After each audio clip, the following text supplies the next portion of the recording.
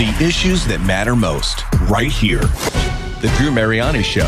On Relevant Radio. The Supreme Court has announced it will take up a case next term that could potentially strip federal agencies of some of their powers.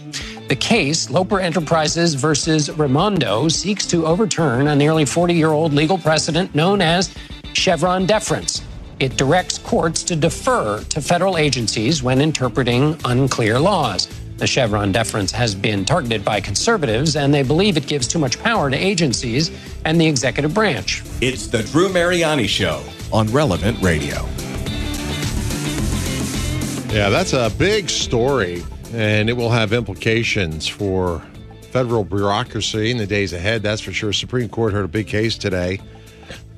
Some herring fishermen, if you haven't been following this, you're not aware of what's going on, they actually sued the National Oceanic and Atmospheric Agency, known as NOAA, and ordered them to pay for inspectors being on their boats. Right? It's kind of weird. But the law NOAA cited specifically excludes the herring fishermen from having to do that. But under a previous Supreme Court ruling known as, by shorthand, as Chevron judges, basically judges are supposed to give deference to these particular agencies. That's how it's supposed to shake out, rather than go by what the law says. So the fishermen are challenging the ruling, and they're asking the court to overturn it. Here's a quick summary of what's going down. They'll explain it a lot better than I can. So this boat has 3 Yamaha 300s. It can go 65 miles an hour. No one is going to want to get on this boat and only go 10 knots. You're absolutely right. That's the reason they come to us. They pay for the speed.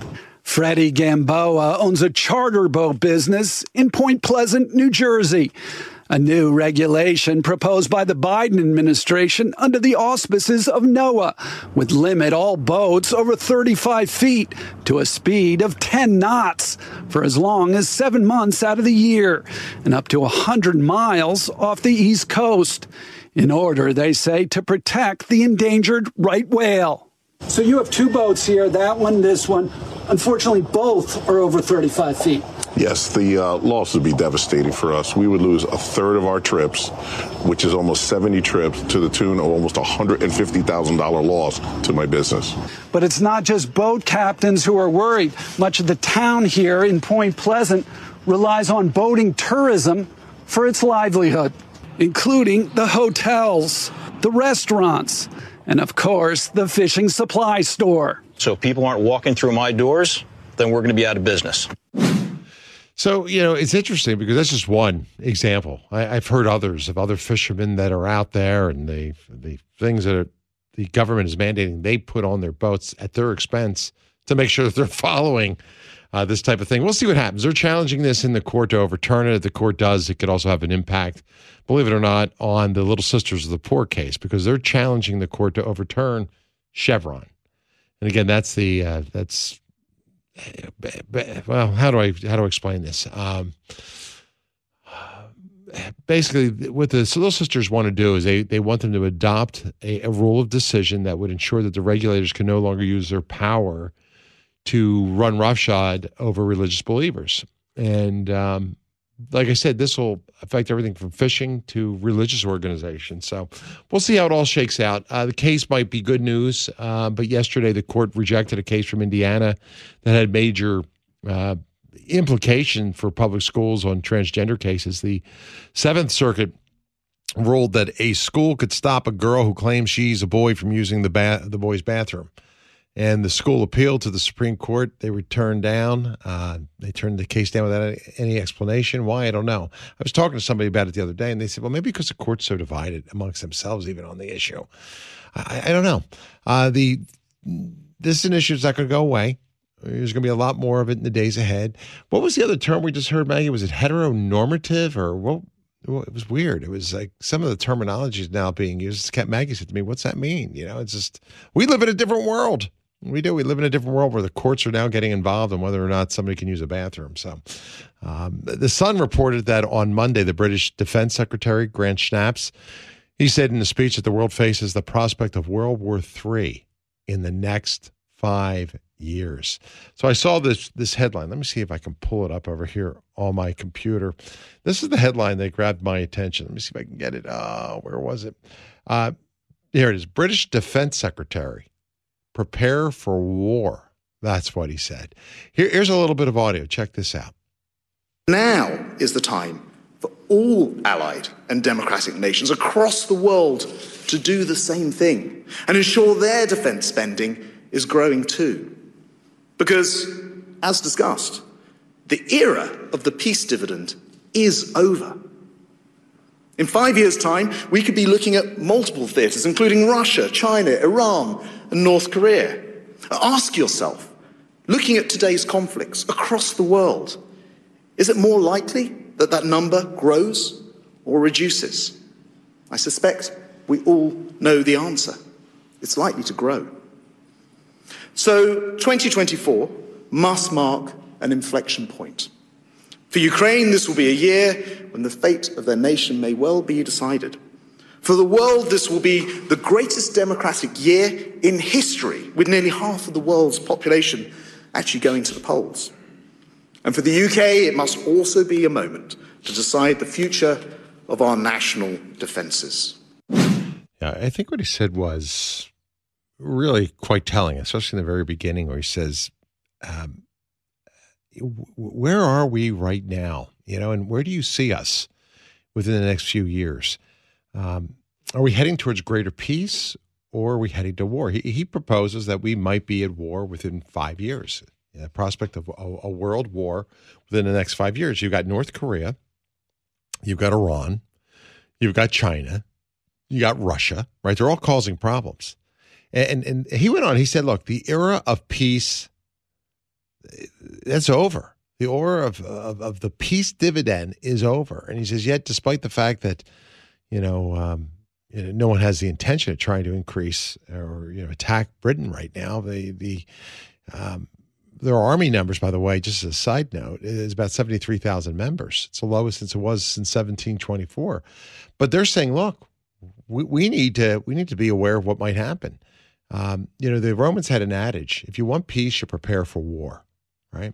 The U.S., our numbers are down in terms of recruitment. We're seeing greater conflicts all over the planet right now. And I just think, and I pray for peace every day. I really do. I pray for peace every single solitary day without fail.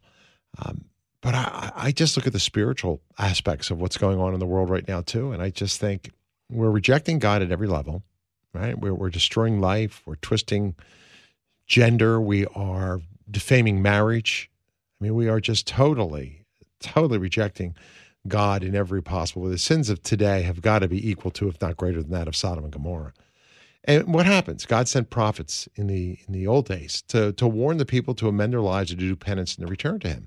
Today we have another prophet, a modern-day prophet, not just saints like St. Faustina and others who bring us this message, but the Mother of God. Jesus is going so far as to send His own mother. She's appearing in every habitable continent. There are more reported apparitions today than ever before. And these always were they always presaged, if you will, times of trouble for humanity. There were apparitions before the bubonic plague, before the French Revolution, before massive world wars. I mean, take a look at what happened during Fatima. Take a look at the 20th century. Today, unlike any other time, God is calling His mother. He's sending His mother to call us, to pray, to amend our lives, to fast, to return to God, to abandon sin. And if we fail to respond to that, just like the seers in Kibeho, Rwanda warned, we might see the results of that. War could have been avoided if the world responded early to the Virgin Mary and Fatima. But we saw what happened. And today I'm very fearful that the way we look at numbers, the world's rejecting God, and they're drifting from church. They're certainly not praying. And if we continue to take that path, then we're going to drift right into war. That's what's going to happen. You drift from God, you're going to drift into chaos. And today we have, power, destructive power, unlike anything we've ever seen before. So I just invite you to pray. I just, when you've got high-ranking officials from Britain, the British Defense Secretary, Grant Shapps, warning that there could be a third world war, I think we have to take it seriously. I'm not here to scare you. I'm here to invite you to prayer because we can avert all this. This does not have to happen. Does not have to happen. And then, of course, you see what happened, right, with the U.S. Navy, right? They seized a ship last week off the coast of Somalia that was carrying advanced Iranian-made ballistic missiles and cruise missile components. And 2 Navy SEALs are now missing. One went overboard, and the way the Navy SEALs work, if one guy goes over, another SEAL's got to go in with him, right? Time is running short for them. The military is still searching for them. So also say a prayer for them. And we've got all this conflict over there in the Middle East. There was a general who I was reading this morning. He says this is another example of how Iran is actively sowing instability throughout that region. And this is a powder keg. The Middle East is an area you got to keep your eyes on and you got to pray for because things can go wrong pretty quickly there. The example of Iran, what they're doing, firing missiles into Syria and Iraq. They fired into Pakistan. They allegedly are targeting Iranian terrorists, but Iraq and Pakistan, they're not happy with it. And tensions in the Middle East are getting worse. And the whole world will get embroiled in that conflict, believe me. We still have Israel going after Hamas. So anyway, enough on the war. You know what's going on.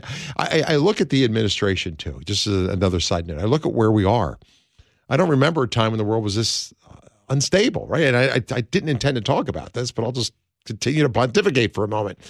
And I said to my wife last night, I said, and I'm not here advocating for any candidate. I'm just saying, look at 2 presidencies, right? And you've got 2 guys who are going to run against each other again. And let's take their ideologies out, this transgender stuff and all the rest. But just take a look at national security. Was the country safer? Was illegal immigration down? Were there less wars? Was the economy more robust? Under whose administration? And where are we heading right now? Where are we going? I don't know. We're going to have big decisions to make in about 11 months. So I'm going to ask you to really do your due diligence and pray that God gives us the right leaders. I think sometimes the people get the leaders they deserve. And as a result of that, there's consequence that follows. Anyway, a lot to get into here today, too. And there's a few other news stories, but I'm going to I want to change gears. I want to talk about something a little bit. Well, how about a good piece of good news? Then I want to talk a little bit about where we are with marijuana and with pot as well, because there's some movements being made right now towards descheduling marijuana as we know it, and that's a pretty big bit of news. And we'll talk about the benefits of it in terms of federal health. I mean, we may reclassify marijuana from a Schedule I drug to a Schedule III drug. And Dr. Kathleen Berchelmann is going to be stopping by. We'll talk to her about the benefits of it. Let's talk about the morality of it. Let's talk about where it's going. But a little bit of good news for you if you're a parent out there and having kids. I just saw a story that Congress wants to expand the child tax credit. So there's a bipartisan bill that's being proposed that would make the credit like what was implemented in 2021 during the pandemic. And about 90% of the changes proposed for this tax credit, they're aimed at expanding how much low-income families can receive, and that will include families who don't make enough to get the child tax credit. So Republicans are supporting the bill. Still going to have a tough time, though, getting through Congress, so we'll see what happens. But that's something that is making its way through and could potentially help a lot of people. This marijuana issue, and I don't know what state you're listening to me in, but recreational marijuana is becoming, legal in state after state after state. And the marketers of marijuana are pretty happy about that, right? It's a lot of people have bought it illegally. There's a lot of money to be made from this. And last week, the Department of Health and Human Services announced that they're now looking at lowering its placement on the federal schedule. Right now, it is Schedule I, along with other drugs like heroin. So does marijuana belong in the same category as heroin? A lot of people would say no. Drugs that have no medical purpose. But after they've done a lot of studies into this, they want to bring it down to a Schedule III drug, which would make it things like, ketamine or testosterone or things along those lines. But the HHS apparently They haven't looked at all the data yet. Now, this is what I want to talk with Dr. Berchelmann about, or maybe they're ignoring it. I want to talk about data that suggests that more people who use marijuana are having psychotic episodes. Now, it's to me, it's very interesting because in some cases, particularly in young, and the brain's still developing, we talk about this a lot, it can lead to permanent psychiatric disorders. There was an analytic firm called Truveta, and they found that the rate of people showing up in ERs, right, having to go to the emergency room because of marijuana-induced psychosis has increased more than 50% between 2019 and 2020. And the rate is continuing to climb. I another bit of data I saw, it climbed last year as well. And, I'm willing to bet that more states, when they begin to legalize recreational marijuana, we're going to see those numbers go up even higher. That's because the marijuana, the level of THC in pot today is so high. It really is. It's really high, and it affects everybody a little bit differently. You heard people saying, the weed that you smoke today is not your grandfather's weed, or it's not the stuff it used to be. And yes, because the THC content, that's the active ingredient in marijuana, is reaching levels of 80% or more. So Dr. Drew Pinsky, I don't know if you've ever seen him. He was the Love Doctor. He had a radio show. He's a commentator, does a lot of drug rehab, things along those lines.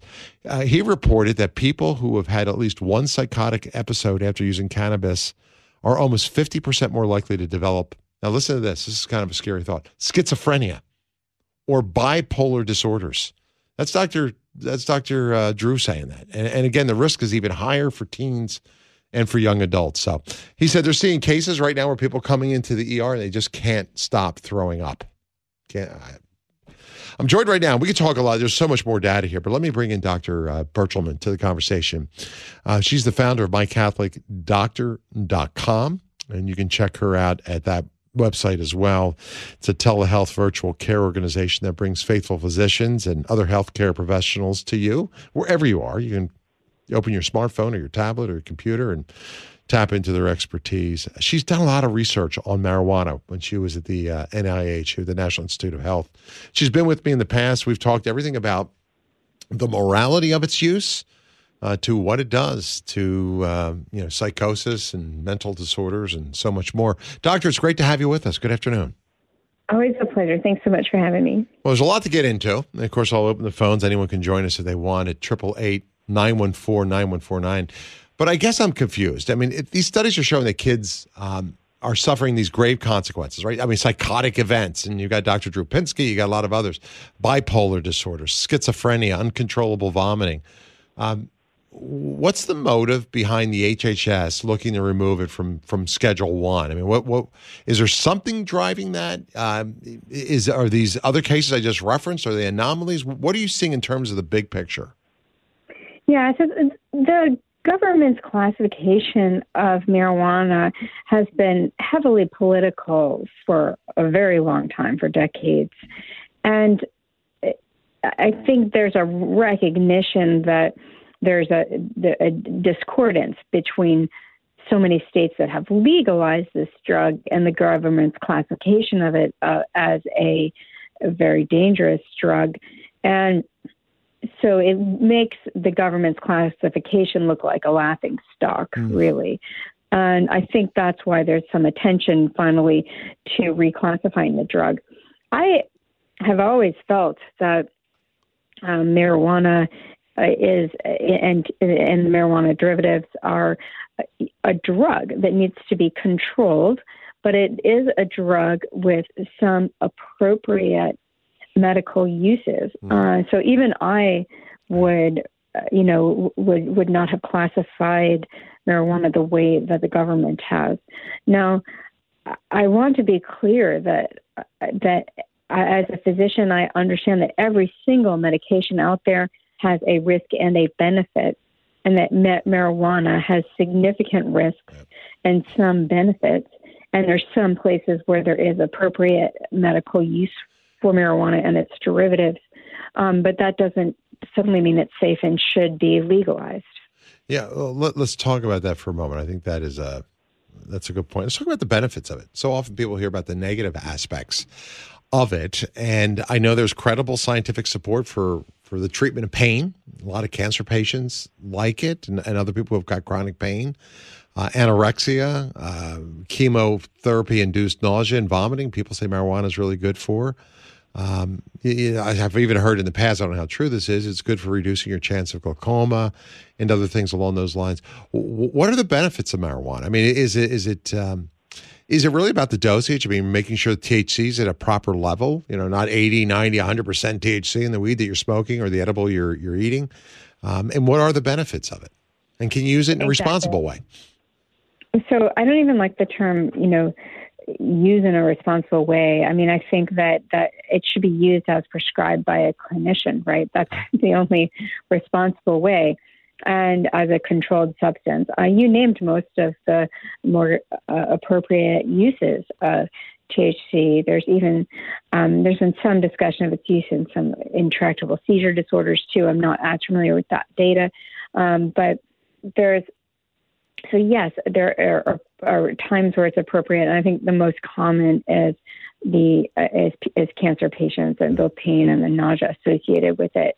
But it can, like any drug, it has its side effects. So we already discussed how we see in the ER just this intractable vomiting, and I see this again and again and again, and usually young people that are coming in having developed a regular marijuana or THC use habit, and then they develop intractable vomiting. So, one of the benefits is can be a lack of nausea, but with regular and increasing utilization, you actually go the other direction. You have intractable vomiting.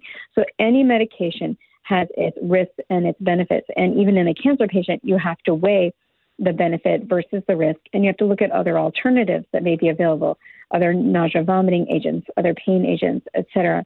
And so and that's a conversation that needs to be had between a patient and their doctor, and the medications need to be prescribed and dispensed by a pharmacy where you know exactly the dose that you're getting.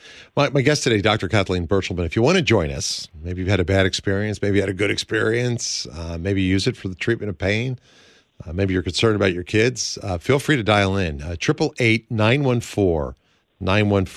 I'll grab a call or two in just a few minutes, but 888-914-9149, you can get in queue. Here's my concern with it. It's like, there was a study that was carried out in Britain. I forget, it was a couple of years ago. I think I saw this thing where they looked at the brains of 14-year-olds who said they had only used marijuana once or twice. And then they compared it to the brains of kids who had never used them. And they found that there were these strong and these very permanent changes in the brains of those who used it. And then, what they did was compare, those ones and twosy users to 16-year-olds who had been smoking it for a while. And they found, that there really wasn't much difference between the two groups at all. What are the effects on the brain, especially a developing brain? And does the use of marijuana on a developing brain differ than somebody who's in their 40s or 50s that wants to smoke it? Yes, and I love how you use this term developing brain and differentiate it, because the developing brain certainly does seem to respond to marijuana differently than an older brain. There's just different side effects and different effects in general. There, in particular, are these two problems in the developing brain of an increased risk of mental illness and psychosis. I see it regularly, and also the risk of intractable vomiting. Then, in an older adult, there's different. They tend to have different psychiatric manifestations. You can still see psychosis in any age, and so one of the things I always like to mention when talking about THC is how ubiquitous the THC receptor is throughout the whole human body, and we're talking about its effect on the brain, but the THC receptor is on almost every organ. I mean, it's in the GI tract, it's on the spleen, it's even in the reproductive organs. And so that's not true of other kinds of receptors that we see throughout the body, right? Like they're, for example, there's a lot of receptors we only see in the brain, and we're not going to see them in the spleen or the GI tract. But that THC receptor, the anandamide receptor, is very, it's just throughout the body. And so it's really important to recognize that any THC agent affects so many organs in your body.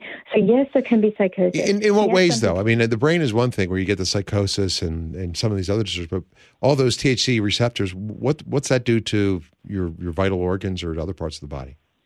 Right. So there's effects on appetite and vomiting and digestion, which we've already discussed, right? And that's because the receptors are in the GI tract. We know that regular marijuana use impairs fertility in both men and women. In men, it causes abnormal swimming of the sperms. Their tails don't spin right. And in women, it can change the cervical mucus to impair conception and fertility. So, the drug has an effect throughout the body, and you may be using the drug because you are hoping to have certain benefits, whether those are legal or illegal. I mean, you may be seeking, relief from anxiety, for example, but you are going to experience GI effects, reproductive effects, as well as neurocognitive effects. I'll tell you, hold the thought. I had to take a short break. When we come back, we'll talk more. I also want to talk about the morality of it. Is smoking pot immoral if it is legal? You're not breaking any civil law, right? Is it wrong to smoke marijuana? How does it differ from having a cocktail or two, right? Alcohol can be intoxicating, right? There are limits to that as well. We'll look at that and a whole lot more. We'll take your calls, too. If you're on hold, I'll be right with you. The number to get in, 888-914-9149. Talking today with Dr. Kathleen Berchelmann about marijuana and the possible declassification of it here in the state. Stay with me. All the issues, all the topics, one place. The Drew Mariani Show on Relevant Radio.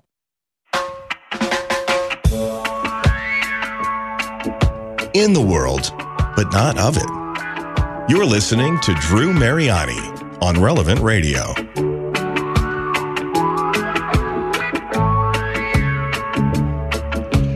Hey, good to be a little Bob Marley there for you. If you're just joining us, we are taking a look at some news. Some federal health officials are now recommending that we reclassify marijuana from a Schedule I drug to a Schedule III. And I've invited Dr. Kathleen Berchelmann to stop by. She's from My Catholic Doctor. You can tap into their expertise at mycatholicdoctor.com. We're also seeing evidence right now that more teens who use marijuana are suffering from psychosis. And marijuana is now legal recreationally in a lot of states. And I guarantee you with the upcoming election, even more states are probably going to come on board. That means your kid can get access to weed a lot easier than perhaps before. And it raises a lot of questions, both about the safety, the health, the cognitive development, as well as the morality of this. More potent cannabis, more frequent use is contributing, of course, to higher rates of psychosis, especially in young people, and that's a problem. But we'll also talk about the morality of it as well. Doctor, it's good to have you back. First, let's grab a few phone calls. I know several people have been waiting to join the conversation. If you want to get in, the number is 888-914-9149. We'll start in Sacramento, California. Hi, Francis. Oh, hi. This is a truth story, and I haven't told it to anyone because I've been actually embarrassed and can't prove it. My divorce was a marijuana divorce because my husband became psychotic. And this was in the 1980s when apparently it wasn't as strong as it is now. I mean, it was strong. I mean, I can't imagine now. And he first started acting strange, and I started feeling afraid of him. What do you call that? And I 5150'd him, and he left because he got angry. And then about a year later, when we were talking, he told me he was schizophrenic and on medication, and he told me about his experiences. He felt we used to watch Star Trek, You know, this is the 1980s, and he told me he had hallucinations, and he was really scared that he was like in a space war. Yeah, and you think the marijuana was the driver behind that? Oh, yes, because first of all, no one gets schizophrenic. Well, the doctor would know. Yeah. In their 40s. This was in the 1980s, and we were in our 40s. For instance, he smoked all the time. Let me let Dr. Berchelmann jump in here, too. And she's not alone. I know a person who rolls out of bed in the morning, and with their coffee, they smoke. I think they work the night shift somewhere. A little bit later in the day after lunch, they have one in the afternoon. They use it they smoke all throughout the day, right? Right. That's one part. I know another person who works a normal job and then uses it recreationally at the end of the day, likes to kayak or do whatever they do, right? They're in warmer climates and they just enjoy it. And I know that it seems like some people can use it and don't go psychotic, and then there's other people who can't. I mean, what is it about that? Because this one guy uses it all the time. I don't know him to be depressed. I don't know him to have any other issues. In fact, I often share the story of a friend of mine who worked a high finance job, and he was such a type A personality. He didn't drink. When his wife came home, she'd want him to smoke. She'd say, "Go smoke your thing, calm down," right? And he'd use it just to kind of get even keel. So, I mean, how does this work? Why does it affect different people differently? And can some people use it and not be affected by it like others? Well, I think, everybody is affected by it. Again, these receptors are ubiquitous just throughout the body and on many different organs. And first, I want to thank Frances for sharing her very important story. I know that it must make you feel vulnerable to share that story, but it's such an important story, Frances, because I think there's many people out there whose marriages have been affected by marijuana use and with the psychosis that can be associated with it. And probably many people like you who weren't able to see the connection between the marijuana and the mental illness. And it may not have been known. They may not have been able to help their spouse get the psychiatric care they need and the drug abuse help that they need because the information just wasn't made available to them. So first, Frances, thank you for sharing. And I think we all need to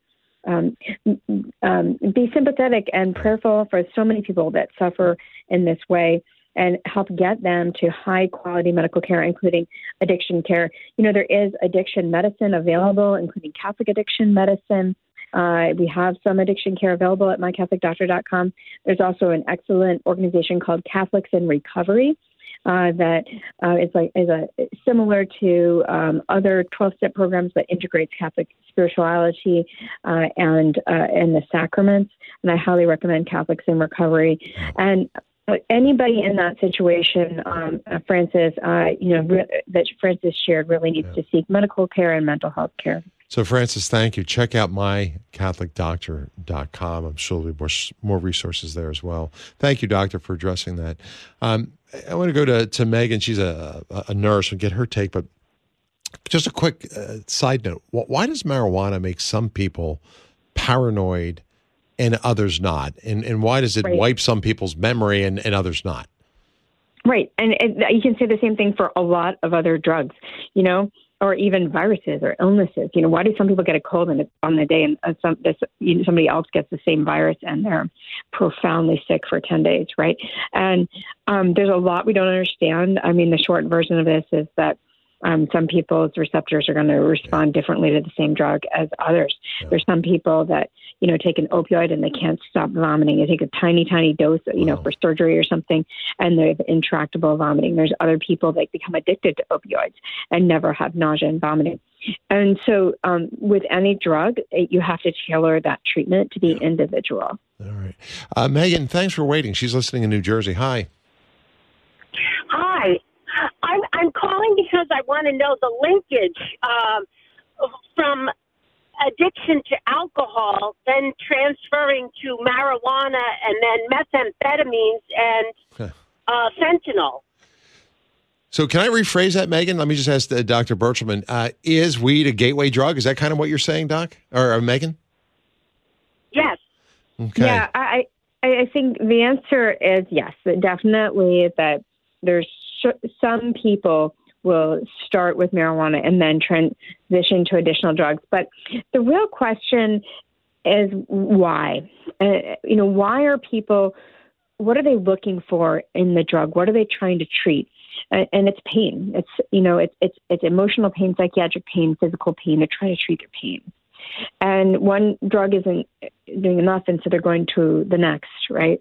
And so the better question isn't, is marijuana a gateway drug? The better question is, what is the pain?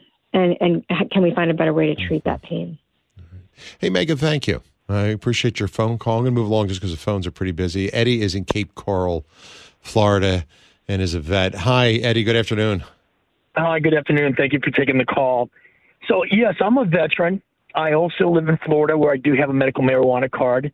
I didn't start smoking until much later in life, to be honest with you, and I don't feel any kind of adverse effects, I don't believe anyway, and then the morality behind it, too. Those are my questions. Okay, so what happens if you start smoking later in life, doctor? Let's start with that one first for Eddie. And Eddie, thank you for calling. Thanks for your service, too, of course. What happens if you start smoking later in life? And then I'll follow up on that with this, doctor, after you answer that. What if somebody says, okay, I've been smoking, but I'm going to stop? Do the negative effects reverse? Right. So I'll start with question number 2. We do know that using marijuana even just once in your life does seem to increase your lifetime risk of certain psychiatric diagnoses. Wow. And so, you're only, we call it narcotic naive or THC naive once. Once you've had the drug, it does change you. Now let's go to the other question about what happens if you only start later in life. Well, I think the answer to this, and I have, as a disclaimer, I am a pediatrician, and my experience is in treating young adults and children, and I see a fair number of adolescents that use marijuana. We know that as you age, in general, the body tends to have a more sensitive reaction to many drugs, that you're more likely to have certain side effects, including neurocognitive side effects, memory loss, agitation, etc. All humans lose a certain lose neurons as they age, right? And the brain tends to just be more sensitive to all drugs as you age, and in general. So there's THC is a drug, and you're at higher risk of certain side effects as you age. So the morality aspect of this as well, for Eddie, we'll also get into that. What makes drinking, a cocktail or two different than just taking like one hit off of a joint, right? Or having an edible so you can relax or enjoy the sunset or whatever. Is there a difference between the consumption of another drug in liquid form like alcohol versus something like smoke or edibles like marijuana and THC? Yeah, and it's a question that comes up all the time, and comparing one drug to another, and why is alcohol okay and marijuana is not? And certainly that argument's been used throughout all the legalization efforts, right? And I think the better question to ask is, what are you treating, and is an effective treatment? So alcohol is also a lousy drug. I'll say that.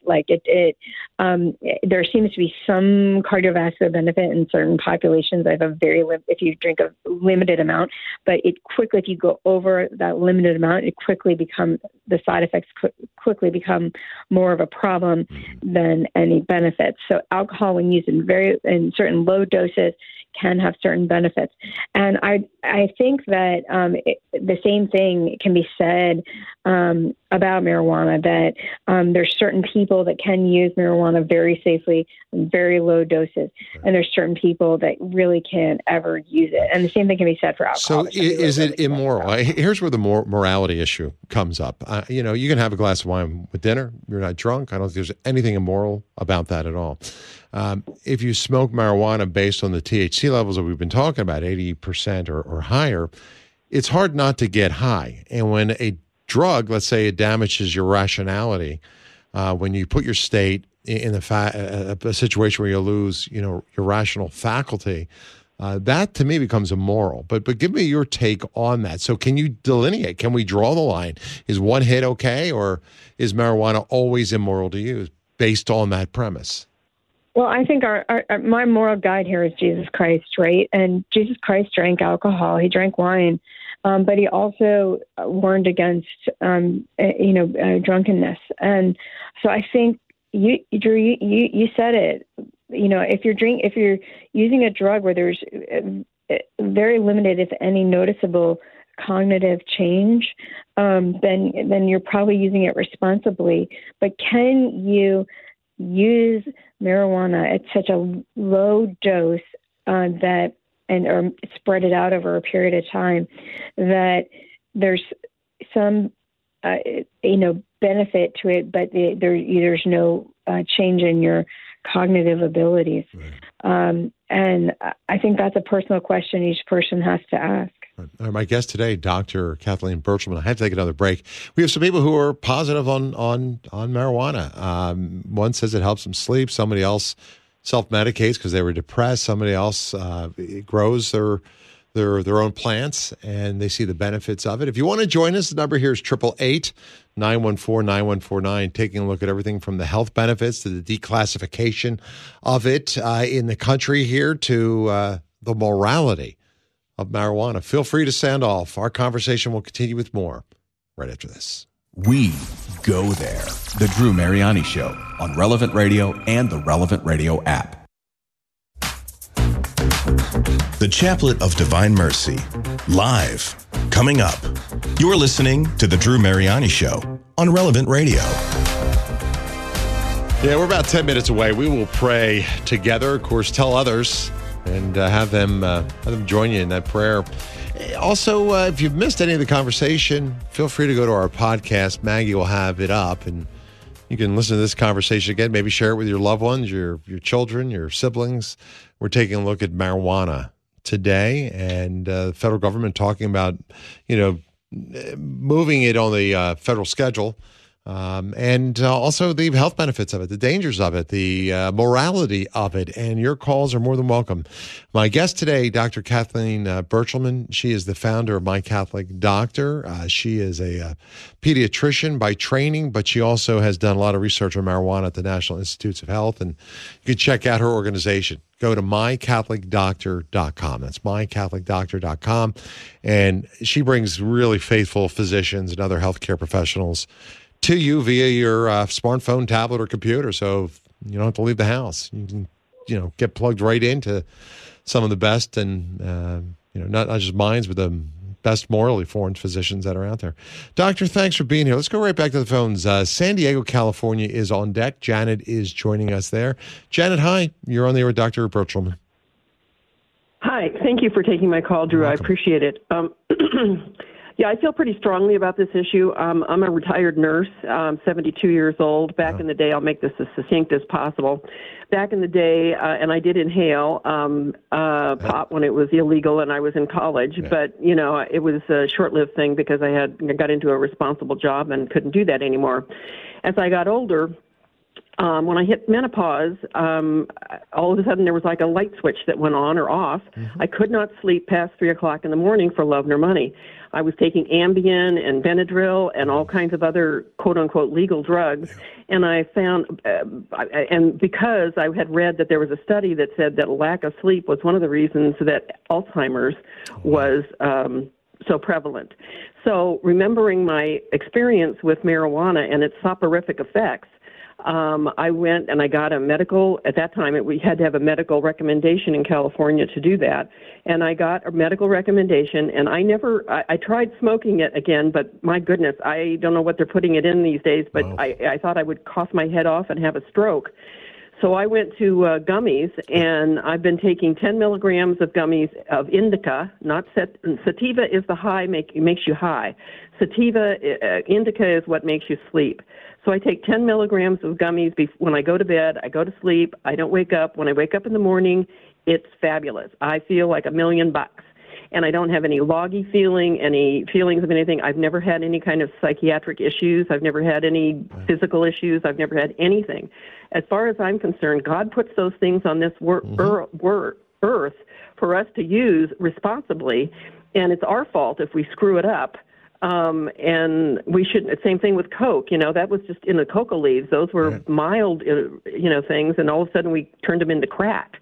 And I think that there's a purpose for everything. And what we need to do is have the government study these things and find out what is in marijuana. Nobody studies it because I'm sorry, I'm just. Well, let me let Dr. Berchelmann jump in. She did study it at the NIH. Jenny, you very eloquently make a case for this as well. I know some people try CBD without the THC in their gummies to sleep, but the gummies certainly helped you, and it's not like you're driving or doing anything else. You're going to sleep. Dr. Berchelmann, going to bed. Your response to Janet.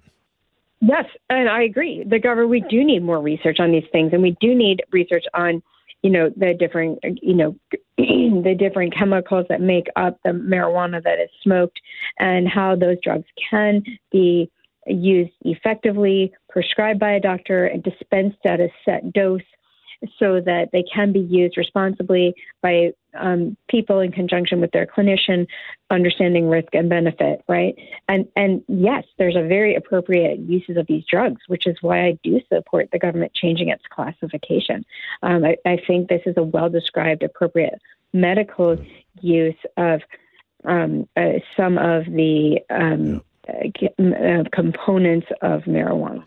So do you agree that the drug should be rescheduled to a Schedule 1 or Schedule 3? I do agree that it should be, reclassified. Now, exactly which schedule is still quite controversial, but I do support its appropriate medical use. Do you see marijuana becoming legal across the country? I do. I think state after state is eventually going to come that way. I think that's a greater political conversation, and I'm here to give my medical views, but I think that in general, our country we're seeing states that are more becoming, there's a division. There's states that are more conservative on many issues and states that are more progressive on other issues. And I think that the conservative states will keep it illegal, and the progressive states will I wonder if mental health issues will play a role in determining that. If they're going to see greater psychosis or DUIs or other things, or they won't. So, I mean, I support more research on this, and I've always felt that way. I mean, it was just when I was working at the NIH, it was just really, it was just, brief, and it was before medical school. There was, it's just really, really hard to even do the research because of its classification. And more research will, and especially also clinical research looking at the abuse, the effects of overuse, will result in the pendulum swinging back the other way, I think, to more responsible use of this as a controlled medication and less recreational use of it. But I think that's you're going to see more of that in conservative states, and progressive states are still going to support, let people do whatever they want. It's interesting. In the Midwest, you've got Wisconsin that has not legalized marijuana, but all the neighboring states around it, Illinois, Minnesota, Michigan, which surround it, recreational is legal there. So you're right. It comes down to their legislature too. So in a lot of these different states. Mary's in California. Her husband smoked from 13 till 42. Mary, good afternoon. Hi, good afternoon, Drew. Hey, thanks for joining us. Yes, he was a pretty consistent smoker every single day, 2 to 3 times a day. Something that I never was okay with. About 2 years ago, I decided to stop nagging and start praying. So I prayed with you a lot on Divine Mercy, and that's when he dropped it completely. Just one day, said, I am done. Wow. Praise God, absolutely. He said, I am done. I could see now that I'm not present with the children and all of this. So it's been pretty amazing, and he never has touched it again. Well, Mary, that's an amazing story. You got to sit down and write that to me and send it in, yes, okay? I will do that. I love all the different answer prayers that people get, and I say to parents all the time, Dr. Berchelmann, children are struggling with drugs, of course, we always want them to get the help they can, the professional help, but never give up on prayer, because prayer can open doors, prayer can bring healing, prayer can take the scales off of our eyes. Doctor, I only have about a moment or two left. Meg, you have time for another call or just some final thoughts? I'm sorry. Mary has a question, Patrick. Yes, I had a question. Go ahead, Mary. Sorry. So I just wanted to ask the doctor for any damage that has been done, because he does say that he has trouble remembering names, can't remember certain things. Is there any vitamins or exercises or anything that does reverse that, the irritation, things like this? Right. I actually don't know the answer to that question of, how can you undo damage? I can't. I like to give, evidence-based data, and I don't have a good answer to that. In general, being, you using your brain more helps you retain it. It's use it or lose it. So, cognitive exercises, et cetera, are very important. Playing games, that kind of thing. Yeah. Okay. Well, Dr. Berchelmann, thank you. My apologies, everyone is on hold, but I have probably less than a minute now to go. Final thoughts from you, and of course, your wonderful website. Yeah, people are using marijuana and so many other drugs because there's pain. It's either emotional pain, medical pain, or even spiritual pain. And the answer here is to name it, name the pain, name the problem, and then really look at how to treat that body, mind, and spirit. And the answer is usually not marijuana. The best answer is usually a combination of other treatments treating the body, mind, and spirit. And that's what we do at My Catholic Doctor. We're happy to see you for all of these conditions. We have 170 plus clinicians offering services throughout the United States, Canada, Mexico, and the UK. Thank you. Check out mycatholicdoctor.com.